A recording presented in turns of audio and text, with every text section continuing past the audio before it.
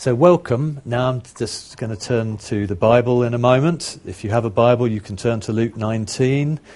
You can put that up. We'll be looking at this section in Luke 19. Famous story. I began looking at it last week. And I just want to say to you, though, welcome here. If you're visiting today, you're so warmly welcome. Wherever Christians gather is God's house, and God wants his house full. Isn't that good? And actually, he's acting in all of creation to make his house full. And so he's calling people from every corner. He's calling, when he passed through Jericho, which is what this story is about, he got with a blind guy who must have been very poor, and he called him into his house. And then in the story we're reading today, that we also looked at last week, he got with a rich guy, and he called the rich guy into his house as well. And he called women, and he called children, and he called all kinds of people, because in the 2,000 years since, we found that he's called Joginder and Sudarshan to follow him, and he's called each of us to follow him. You may not be following him yet, but he has called you to follow him. And, you know, if you knew what God has in mind for you, you'd never be jealous of anyone else. Yes. You know? If you knew what God had in mind for you, you'd never be jealous of anyone else.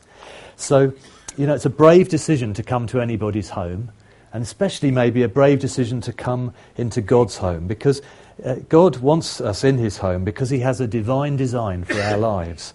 And that's what Zacchaeus discovers in this story. Now, he wanted to look at Jesus, but perhaps remain hidden from Jesus' view. He hoped for one-way vision.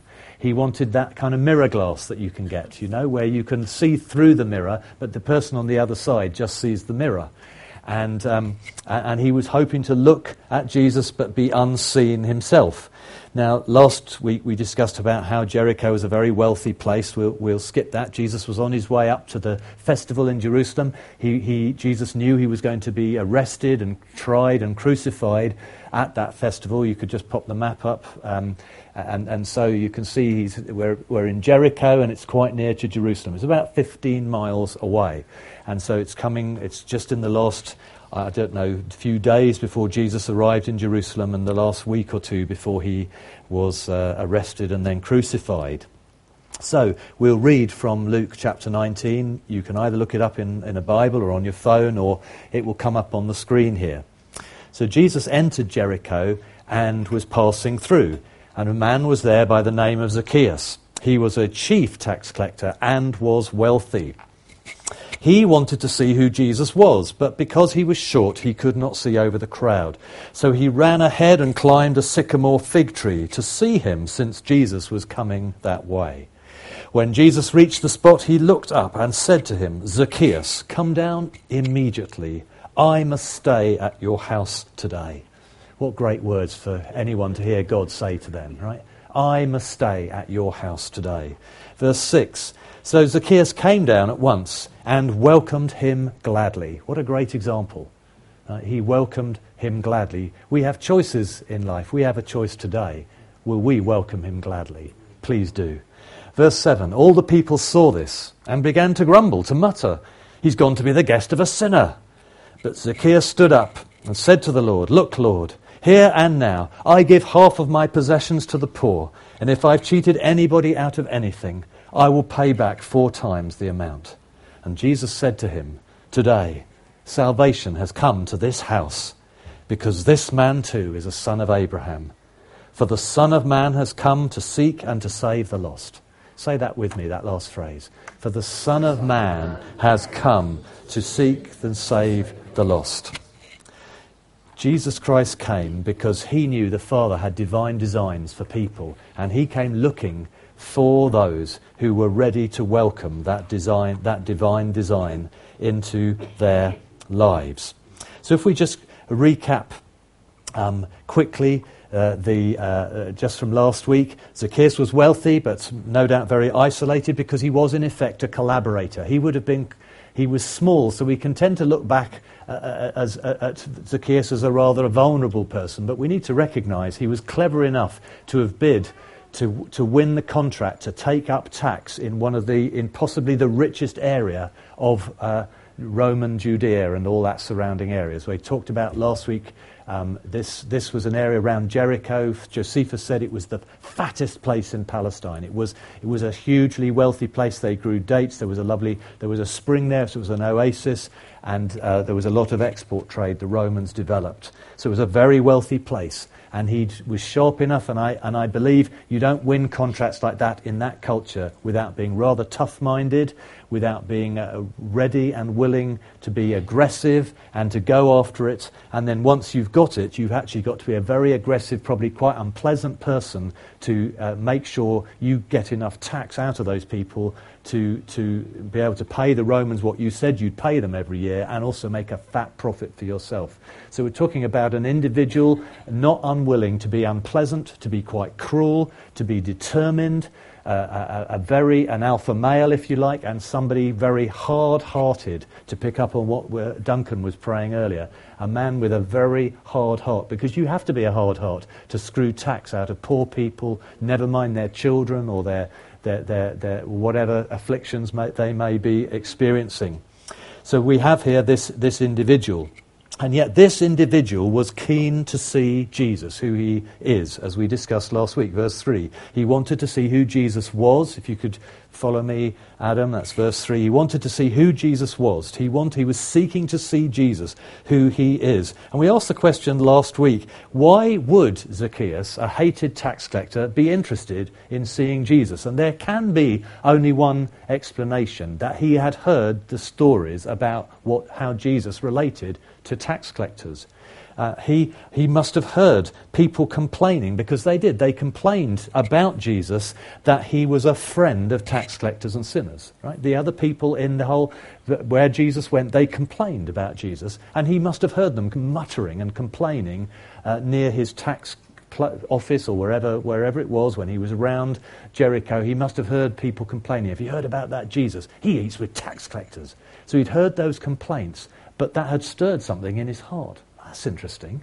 A guy who likes tax collectors, someone like me, who's normally rejected and ignored by people. He must have heard that in other places tax collectors had been welcomed by and had even eaten with Jesus, because there's other records in the gospel accounts of Jesus eating with tax collectors. That was a massive thing, because basically you're eating with the enemy. For a Jew, the collaborators were rejected. They were regarded as defiled, and so to eat with them was to become defiled yourself. So here was a rabbi willing to eat with a tax collector and to become defiled religiously by doing that. And so he's wondering, I wonder, would he even eat with me? He's wondering that.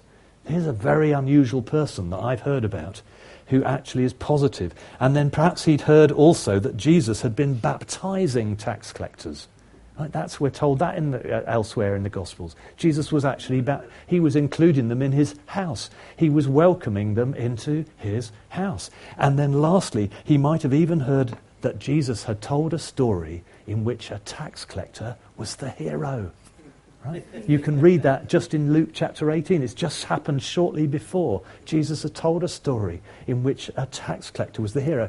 And maybe this had piqued his interest. He was curious. His life, he had loads of money, but people didn't like him. And something happened. There was a softening of the heart that took place, like Duncan prayed earlier. We're hard-hearted people, and God does something to soften the heart. And God had done something in Zacchaeus, hearing those stories to soften his heart. Now, friends, stories still soften hearts today, right? And so I want to take a diversion here, because this week, as we gathered, twice a month, we're gathering here, bringing our small groups here, because we want to engage with some material and some good material from Alan Scott, who leads a church up in Northern Ireland. But we were thinking very much about, okay, storytelling, how does that work? It can have such a powerful impact. How can we release storytelling better in and through the church? Now, of course, what Zacchaeus would have come across would have been people's individual storytelling that took place. We can only take action and take steps to influence storytelling that happens on a Sunday morning or in our small groups. And I want to say we want there to be space for these stories. We want to get the word out of the good things God is doing. It's wonderful that in this account, the Holy Spirit used people's complaining to get the story out. Isn't that amazing? You know, God hates complaining, but he will even use our complaining to get the good news out. And so such is the grace of our God, such is this lavish love that he has. And so as we talked, I want to try and frame, we had 3 meetings during the week, and I tried to, we were writing down, and I'm trying to capture it here. So I've got methods, skills and attitudes. There are overheads about this later on, actually. So in terms of methods, we kind of thought it was good to make space to tell stories about what God has been doing. Okay? So we think that's good. Do you agree? Because there was only a certain number of people came to the meetings.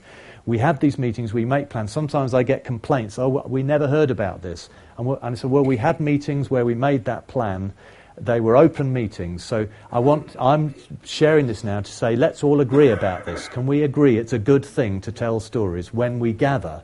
Right, now you might say, well, we don't need to. Yes, we do need to, because we need to tell stories. We need to hear the story about what happened in India, right?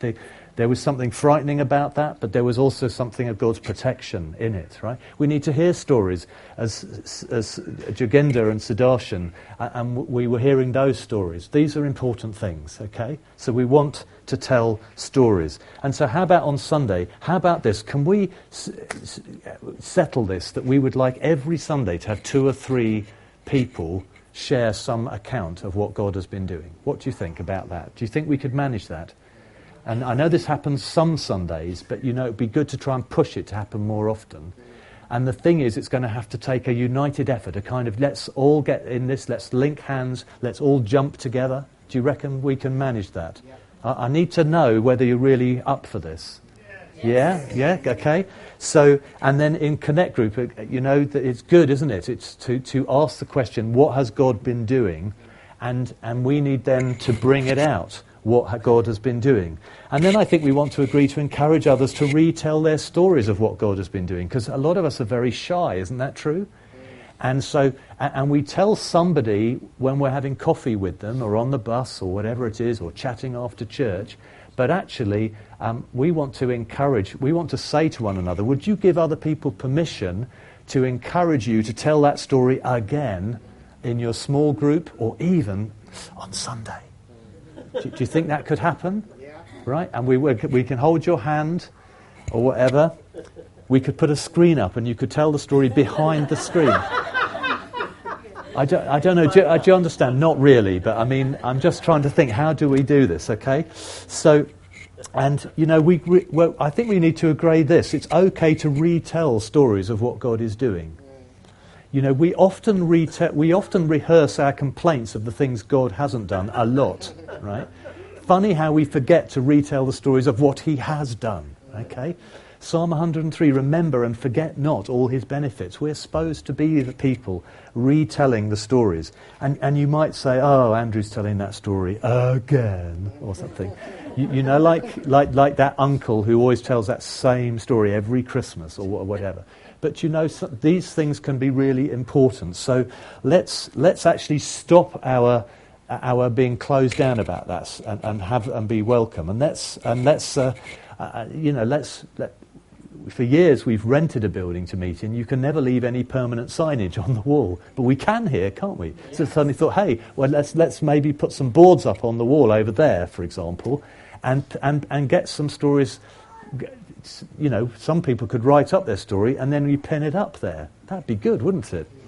So then some skills, right? I'm sure there's skills that we'd learn. We could learn to be clear in what we say. I'm sure we could improve in that. But you only improve by doing it. Yeah? And so we cut slack for one another in doing that. Do you agree? And we let people grow, and that's okay. And then I hope these words make sense, but I think we want to try and choose stories that are transferable and relatable as much as we can. Okay, so that story where somebody else thinks, goodness, I could do that, or do you understand where there's some... so I know when it's a story of what God's done, we can't do that. Do you understand? But the transferable bit, the transferable bit is being in the position where you opened the door for God to do what God did. Or you got in the way of what God was doing, but you managed just to get out of the way at the right time so he could actually get on and do what he... Because don't you find you're in the way quite often? I do. And in this story, there was a load of people in the way, actually. There was a lot of people in the way of Zacchaeus meeting with Jesus.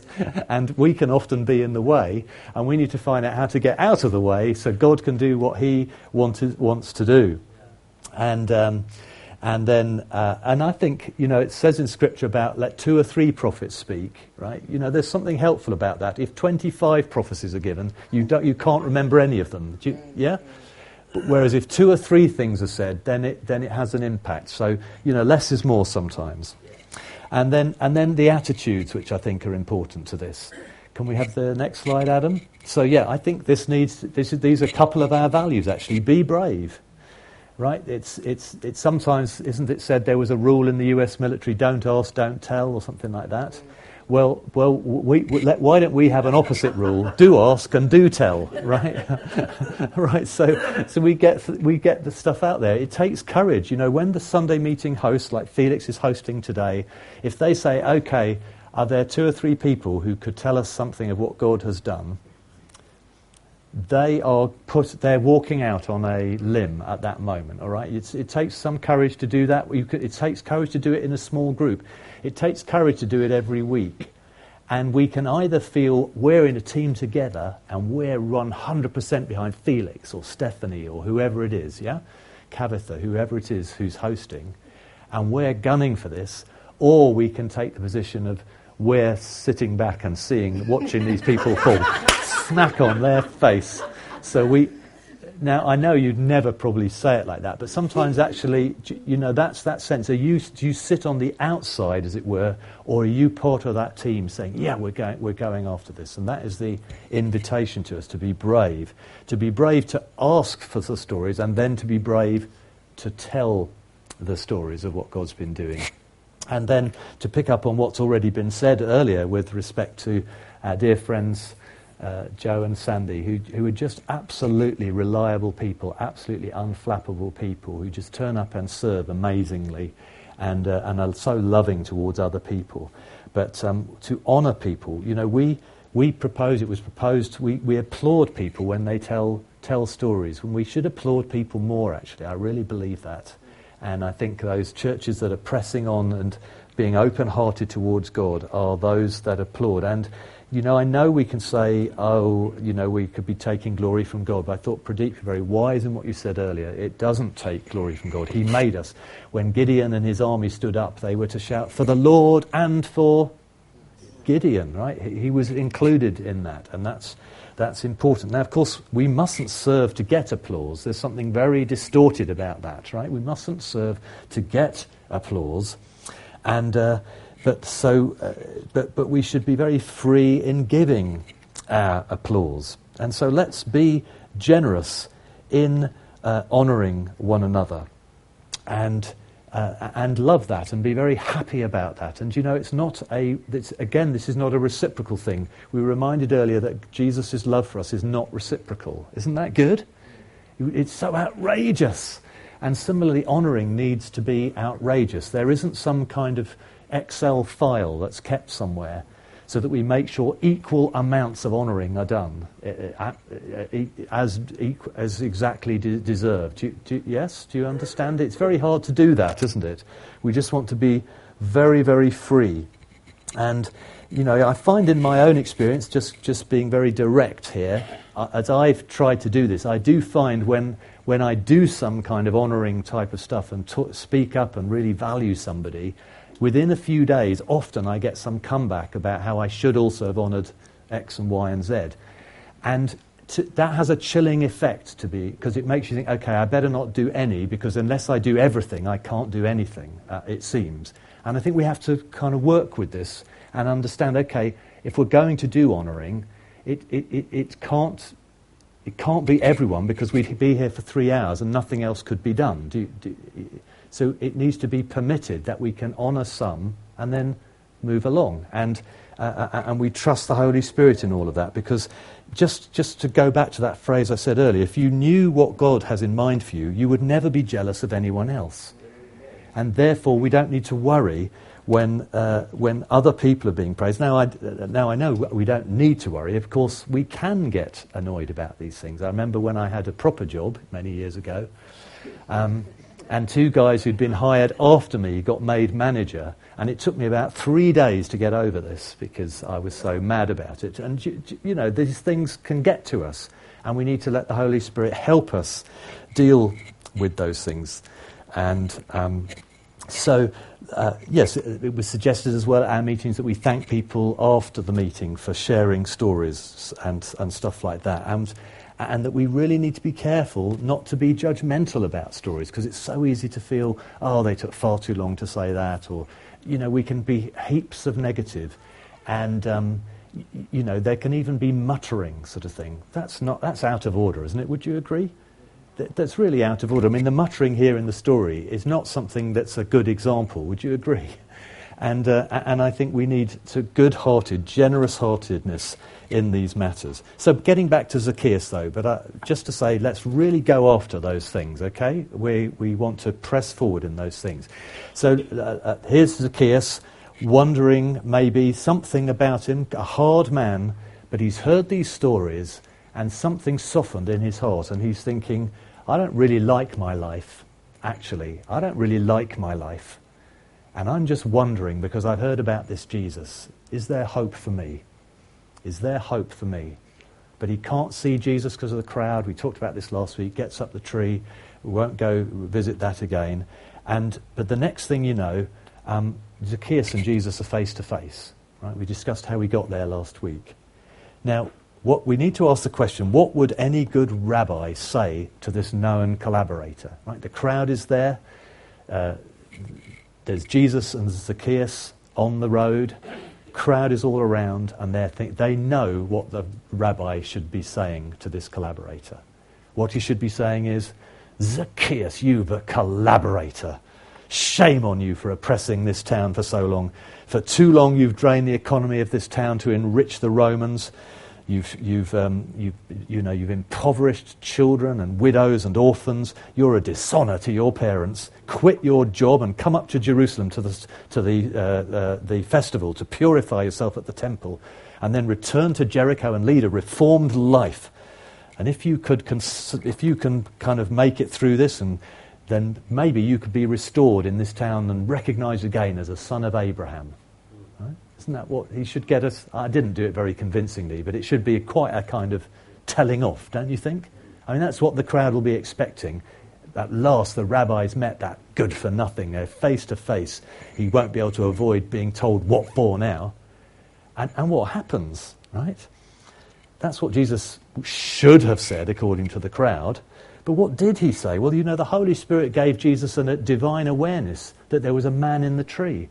And just the Holy Spirit made him aware. He's called Zacchaeus, right? Zacchaeus. So Jesus is kind of aware. Okay, Father, you've got a divine design for a man up in this tree who had a hard heart, but it's been softened. And so Jesus suddenly says something completely different. He chose to build a bridge rather than to put up a barrier. Right? He chose to build a bridge rather than to put up a barrier. And actually that's our choice every day with people we meet. And so he says, Zacchaeus, come down immediately. I must stay at your house today. Now this is completely the opposite of what the crowd would have wanted. That's why they go so mad. They're muttering. They are absolutely outraged. You see, from Jesus' point of view, Jesus overcame every obstacle to welcome Zacchaeus in this way. You know, when Jesus healed Bartimaeus, the crowd were pretty much against that as well. He was oppressed, one of the oppressed people. Now Jesus is inviting himself to Zacchaeus' home. Zacchaeus is one of the oppressors, right? It's all very well to change your mind about that dirty, oppressed, blind guy, which the crowd also were dismissing. But once they realised Jesus was up for healing Bartimaeus, suddenly they were all happy about that. But they are not at all happy about Jesus engaging with this oppressor, Zacchaeus. And now I don't believe Jesus was endorsing that oppression. As you see how the story turns out, Zacchaeus realised he was not being endorsed in the way he lived, right? But Jesus didn't ostracise him. And he honoured Zacchaeus. And he loved him with this kind of outrageous love we were hearing about earlier. Because to go to his house was to honour him. It was incredibly honouring to him. And you know, kingdom work is about calling out the divine design in other people, even the people that other people don't like. Right? It includes everyone. So this missional life that Jesus kind of gives to us is a life of drawing out the divine design in other people, whoever they may be. And honour, Alan Scott says, honour is the choice to magnify another person's worth above their weakness. Right? Honour is the choice to magnify another person's worth above their weakness, and this attracts the glory of God. We want to be those who attract the presence of God, who attract the mercy of God, because his heart is kind, as we sang in the song, and his love is tender. Now, a few years ago, Elspeth and I were privileged to spend a week in Florence. And when I came back, I said in all my life up to that time, I'd never seen so many topless women and naked men. Granted, they were statues, right? But now, the sculptor Michelangelo worked in Florence, and so one of his most famous sculptures, which is the statue of David, it was a biblical commission to. It's full frontal male nudity. Do avert your eyes, but it is a fantastic piece. Now, there are various quotes attributed to Michelangelo. I think it's quite difficult to tell whether he really said them or somebody later on invented them. But apparently he said this: many people believe, and I believe, that I have been designated for this work by God. In spite of my old age, I do not want to give it up. I work out of love for God, and I put all my hope in him. I don't know where he stood in faith, but somebody... and then about his sculpting, he said, carving is easy. You just go down to the skin and stop. I think my efforts would disprove that, but anyway... And then various quotes like this one: every block of stone has a statue inside it, and it is the task of the sculptor to discover it. Now, I don't know whether Michelangelo said that, but I believe that is the heart of God, right? We are like blocks of stone. We're hard-hearted,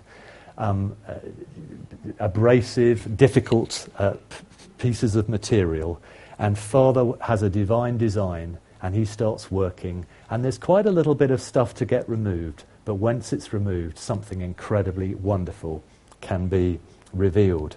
And this is the way Father works with us. So he builds bridges so that he can start to work and to chip away, and because he has a divine design for us.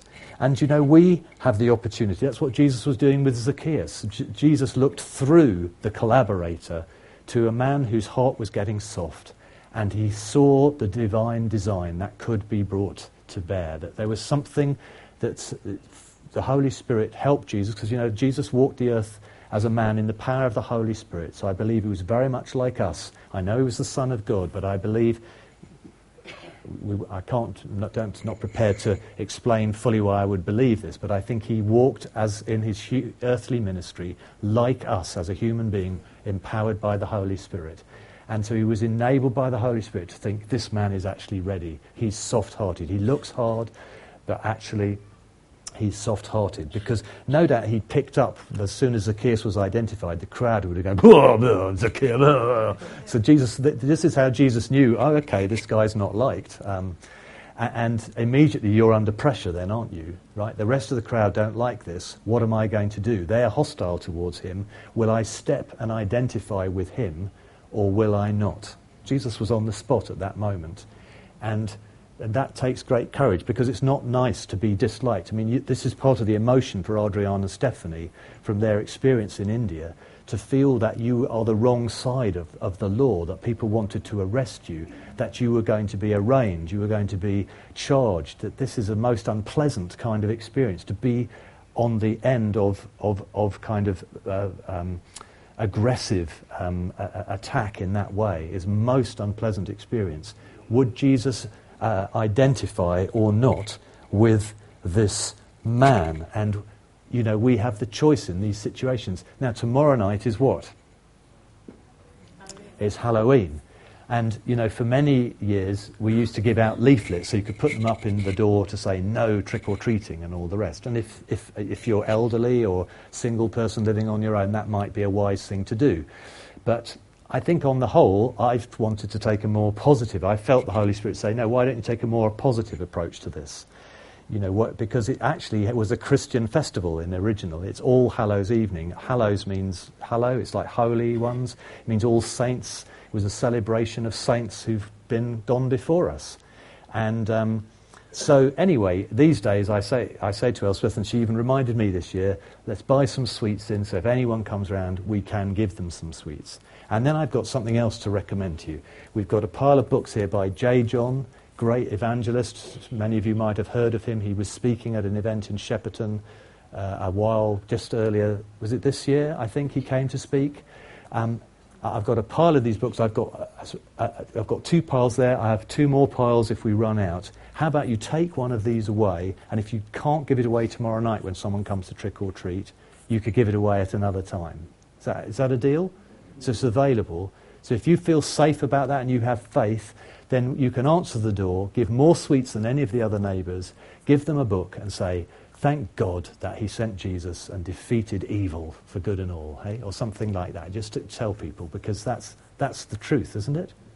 That is the truth. So I just give that to you as an opportunity and a thought. So it's building a bridge instead of putting up a barrier, yes? With our neighbours and their families. So Jesus had a choice at that point to build a barrier or to build a bridge. The crowd all going, grumbling, muttering.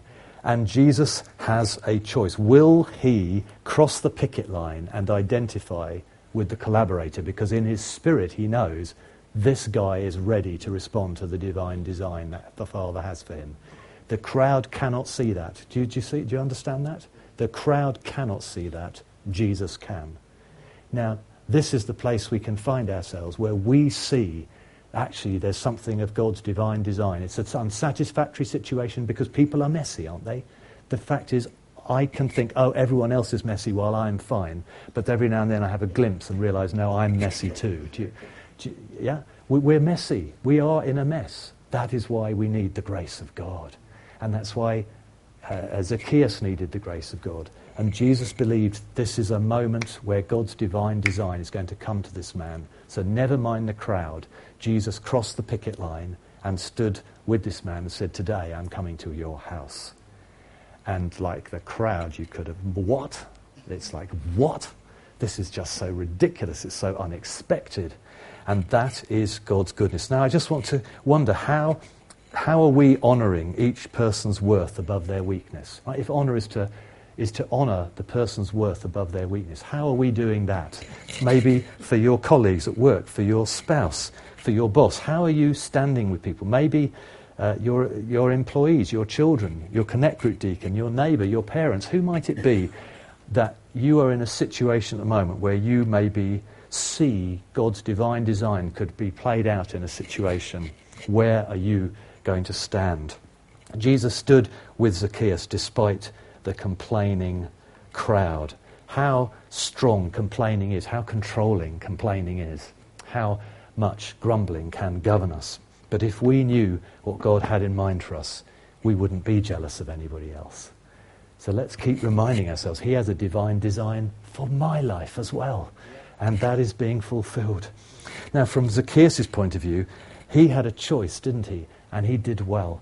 I guess Jesus knew in the spirit there was something softening in this hard man's heart, this cruel, very determined man who was probably willing to use a lot of manipulation, maybe threats of physical violence or other kinds of manipulation to make sure he got the money he wanted.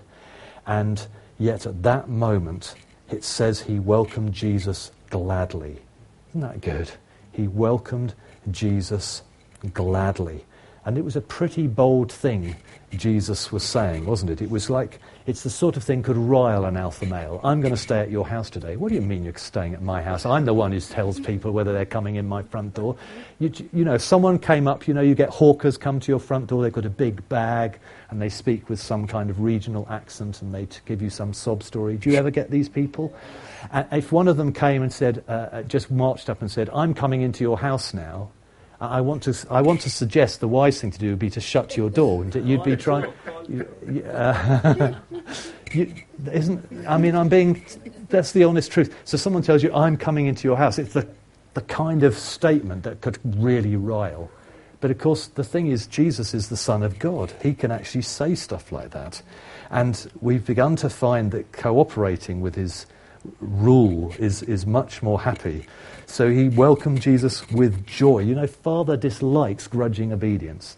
Our Heavenly Father does not enjoy obedience which is not joyful. Yes. I want to just say to you, when you're raising children, those of you who are raising children, it's a great thing to teach your children to say thank you. But it's even more important to make them feel thankful. Right? To train attitudes and not just behaviours is incredibly important. And it can be done, right? We can catch a child feeling grateful and explain to them that is gratitude, right? This is what the feeling you've got right now because your granny's just given you £50 or whatever it was. There are times when any child will genuinely experience gratitude. Catch them experiencing them. Tell them what it is and saying, this is how you sometimes are not very grateful when actually something good has been done for you, but this is how you should feel. So we don't just train for people's behaviour, but for their attitude. And the same is actually true if you manage people in your workplace. It isn't just actually getting them to do the thing they've been asked to do and are paid to do, but actually that they should do it with a good attitude. That is important. And, even secular managers will recognise that's an important thing. How much more should we Christians recognise that? God is not served by miserable obedience. And, to say that quote again, because I think it's worth saying, it's Joyce Meyer's definition of patience. She says, patience is not the ability to wait, it's the ability to have a good attitude while you wait. Right? In other words, she's immediately addressing the issue of our attitude, because Father cares about the attitude, not just the fact that you've waited, but that you waited well. So the people, as we said, they all grumbled and muttered, and they were unhappy. But it's because they were not seeing that Jesus came to seek and save the lost. That God the Father actually has a divine design for people, and he's come to bring his divine design to bear upon us to make that offer of the gospel. And so they could not possibly think that Jesus would ever want to engage with Zacchaeus, that there could ever be a divine design for Zacchaeus. But there is nobody you will ever set eyes on for whom God does not have a divine design. And we need to remember that, and that includes you as well. So if we knew what God had in mind for us, we wouldn't be jealous of other people. We really wouldn't be. And, of course, they were terribly insulted. As we explained last week, the town of Jericho would have definitely had an official banquet set up to welcome Jesus. There's a good evidence for that in the story you listened to last week on the SoundCloud site if you want to catch up on that. Jesus had rejected the official banquet, and then he's accepted to eat with this collaborator. I mean, the insult is huge here. So Jesus, however, was willing to cross the picket line. He was willing to be defiled, and while these other people who appeared to be the insiders, they just had a massive chip on their shoulder. They felt they were being overlooked. And when Father's really getting into somebody for their divine design, sometimes we can feel overlooked. We can feel that we've been left out. Well, friends, he has his timing with each of us. His heart is kind. Trust him. So, time and again in the Gospels, the crowds acted as a barrier. And dear God, may you help us not to be the barrier in our own day. Despite all that grumbling, Zacchaeus was able to receive his salvation. He was able to receive a new divine design for his life which he then spoke out, didn't he, in those words. He says, I'm going to live in a completely different way now. He was just so bowled over because Jesus crossed the picket line. He was just so stunned that he would be loved in such a way that it just blew away all his issues. All that hard-heartedness was just blown out of the water. And he has a new longing that got him up in the tree that was then fulfilled, this softening of heart. He gets new language. Okay, I'm sorting my life out, and then the lifestyle follows. Okay, you get the longings right, you get the language right, you'll get the lifestyle right. Right? So the longings are so important. Receive with joy. Get the attitudes right, the longings right, then the language starts to change, then the lifestyle. You just see it. And of course, Jesus is exactly the same. His longings are that people would find their divine design. His language was that today, salvation has come to this house, he was able to say. Those good words. And then his lifestyle, he was the one who crossed the picket line, who tells him, you are a son of Abraham, who restores him as in acceptance, and then announces, look, I've come to seek and save the lost. That's what I'm about, people. Listen up. I've come to connect people with the divine design the Father has for them. That's what you're supposed to do as well. Just as Jesus was sent by the Father, Jesus said, so I am sending you, he says to his followers. So we are sent with this work. Praise God, eh? Isn't God good?